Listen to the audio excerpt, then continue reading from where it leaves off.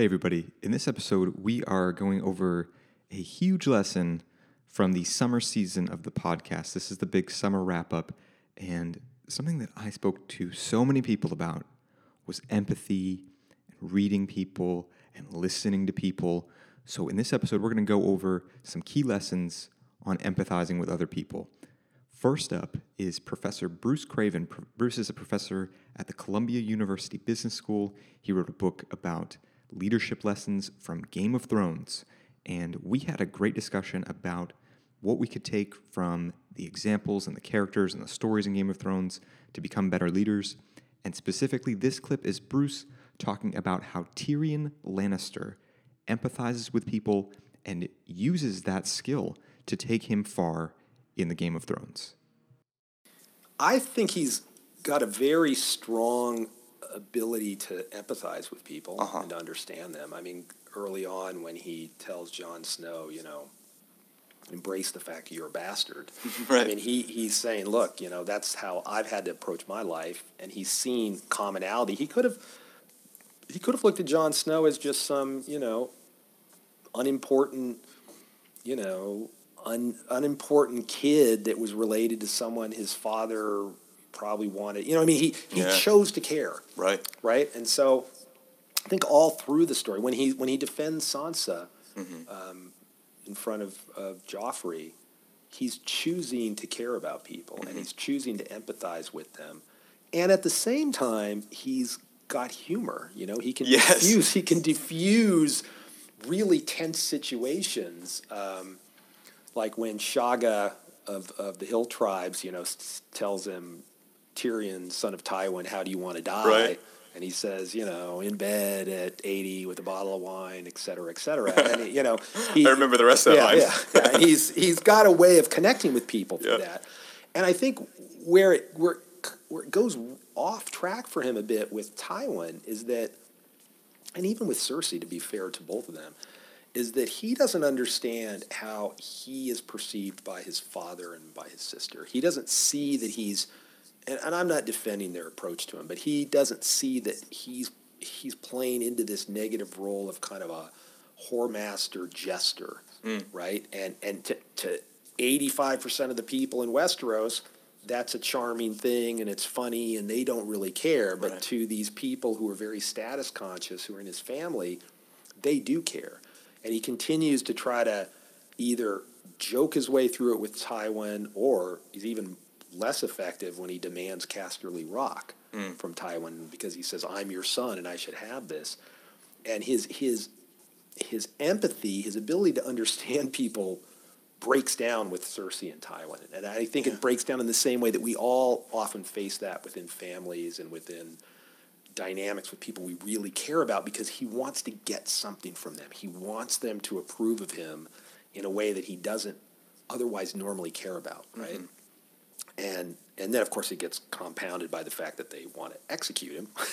And then, of course, it gets worse, but he escapes and he gets to Pentos. And I think where he is helped again, into this, to answer your question of smoothness, is when he goes to Daenerys in Meereen. He's very aware that she has all the power. Right?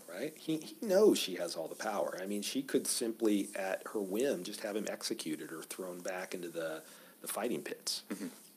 And he's got the courage to travel there, to find the purpose, and to basically say to her, I have something to offer you. Mm-hmm. And he confronts her with courage, and she sees it. And again, if she was Walder Frey or King Joffrey, she'd probably have him executed anyway. But she's got her own, particularly at that moment in her professional career, she's got her own empathy. And she looks at him and she realizes, hey, this guy's a truth teller. And, until she sort of spirals out of control, that matters to her. Truth teller is the thing she really cares about. She wants it from Tyrion. She wants it from Varys. She knows she needs that. And so I think, to get to Tyrion, I think he's got an ability to read people and to empathize with people. Yeah. And that helps him a lot. And that actually would help all of us. Yes. Right? It's something that we can, we can take that message from Tyrion. Mm-hmm. Yeah, and you made a really interesting point about how it breaks down with the family, too. And I wonder, if we are close to people and we feel like we're having trouble reading them, how can we get better at that? How can we get better at empathizing with those who are close to us? Yeah. I see this a lot in teams. Yeah, and I think one approach, one approach is to really try to look more rigorously at your, I don't know if flaws is the right word, but try to look more rigorously and clearly at how you could be perceived. So probably when I was younger, I was probably a little like Tyrion, right? And in my early days in the Columbia Business School, I presented myself as this, loquacious, witty writer who kind of understood everyone and was always fun. And there were professional reasons for doing it. It was also a good fit to my personality. And at a certain point, I was also wondering, why aren't more people taking me seriously, right? And because I took myself seriously, and I worked very hard, but often what I was presenting to people was this very lighthearted version of myself, right? And when I was working on the book, I was thinking back to that time, and I thought, wow, I was doing a lot of what Tyrion is doing with, with Cersei and Tywin. I was doing that in my own way a bit early in my career at the Columbia Business School, because it was important to me for some reason to appear as if I cared, but I didn't care too much, right? And I don't exactly know why I was doing that, but I know I wasn't actually paying attention to the fact I was doing that. And when I looked at Tyrion and when I was writing the book, I thought look, let's not assume that if he did one thing right here or there, Tywin would suddenly embrace him and Cersei would suddenly love him and everything would be good. I mean, they're verging on psychopathic. Right. Joffrey is psychopathic, but the other two are certainly. Tyrion was going to have a rough road either way. But if we want to extract learning from it for ourselves, one of the things Tyrion could have been more effective at doing with Cersei and Tywin was thinking about how they wanted him to act and then controlling and managing himself to do that to be more effective.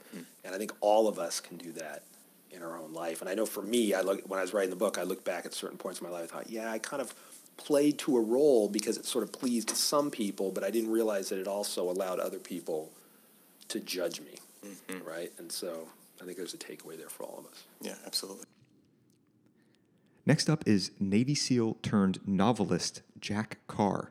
And Jack explains how he learned as a Navy SEAL to empathize with people and then to build the trust that was necessary for the team to function at their best. We need to build trust. So it's building trust both up and down that chain of command, essentially. So it's using every single interaction you have with somebody, whether it's a 2-minute conversation in the hallway, whether it's a brief to senior level leaders, or it's running the obstacle course with your guys, or getting on the range with them doing some shooting competitions, whatever that is, each and every one of those are opportunities to interact and build trust. So senior level leaders are like, wow, this guy knows what he's talking about. I'm going to leave him alone kind of on the battlefield. The guy's alone because I trust him, and he's going to get the mission done. And then with the guys, the way you explain things to them, the way you frame things, the way you listen to them and make yourself a better leader because of the things you're learning from them, all help develop trust. So it's first about building that foundation of trust. This last clip is Scarlett Kennedy talking about how she used empathy in the workplace to get a promotion. And if you don't know Scarlett, nobody does. She's an author who writes under a pen name. Nobody knows what she looks like. She's very mysterious. She has these stories of getting her way with people that are controversial. So for that, she keeps a low profile. But this is Scarlett Kennedy talking about empathy in the workplace. So in the workplace, I think it would make someone stand out. For example, if you could analyze all of your coworkers, hopefully you don't have too many, but if you could analyze all of your coworkers, you could make them like you, and not just like you, but be their number one. And so that would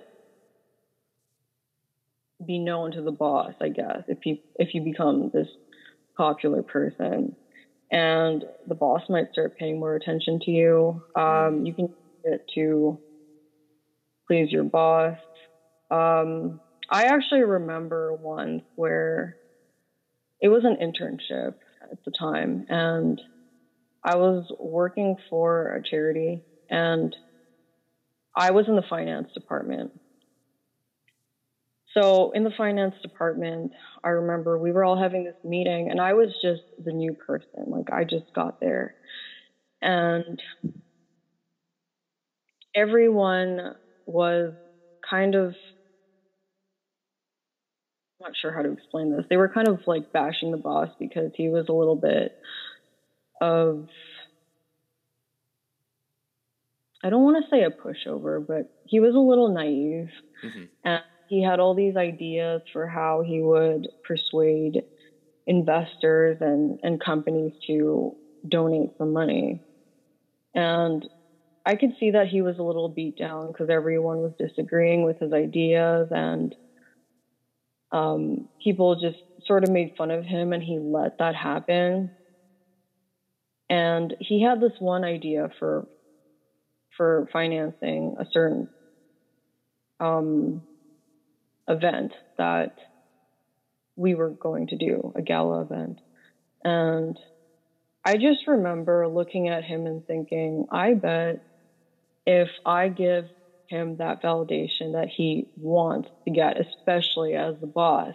And it was a smaller charity at the time, so he was also like the CEO. And I feel like most CEOs want that validation as a CEO. And so if you're the CEO of a smaller company and you still have to do these little meetings. So he asked me what I thought of his idea, and I knew it was an awful idea, and it was a little controversial and a little shady, but I just said, yeah, I think that's great. And I didn't say any more. I didn't say any less. And so he gave me this role where I got to manage this really big project, and then I got hired by the company too. Oh wow! From an internship. Yeah. Wow. But it was after he gave me after he saw that I had the skills to do it as well. So, but I feel like it was just because I gave light on that side of him that needed, that light, which is he wanted that validation. Like, I'm the CEO. Okay, you guys are going to give me that respect that I deserve. And they're going to validate my ideas because I'm running this show. So I feel like it can work in that aspect.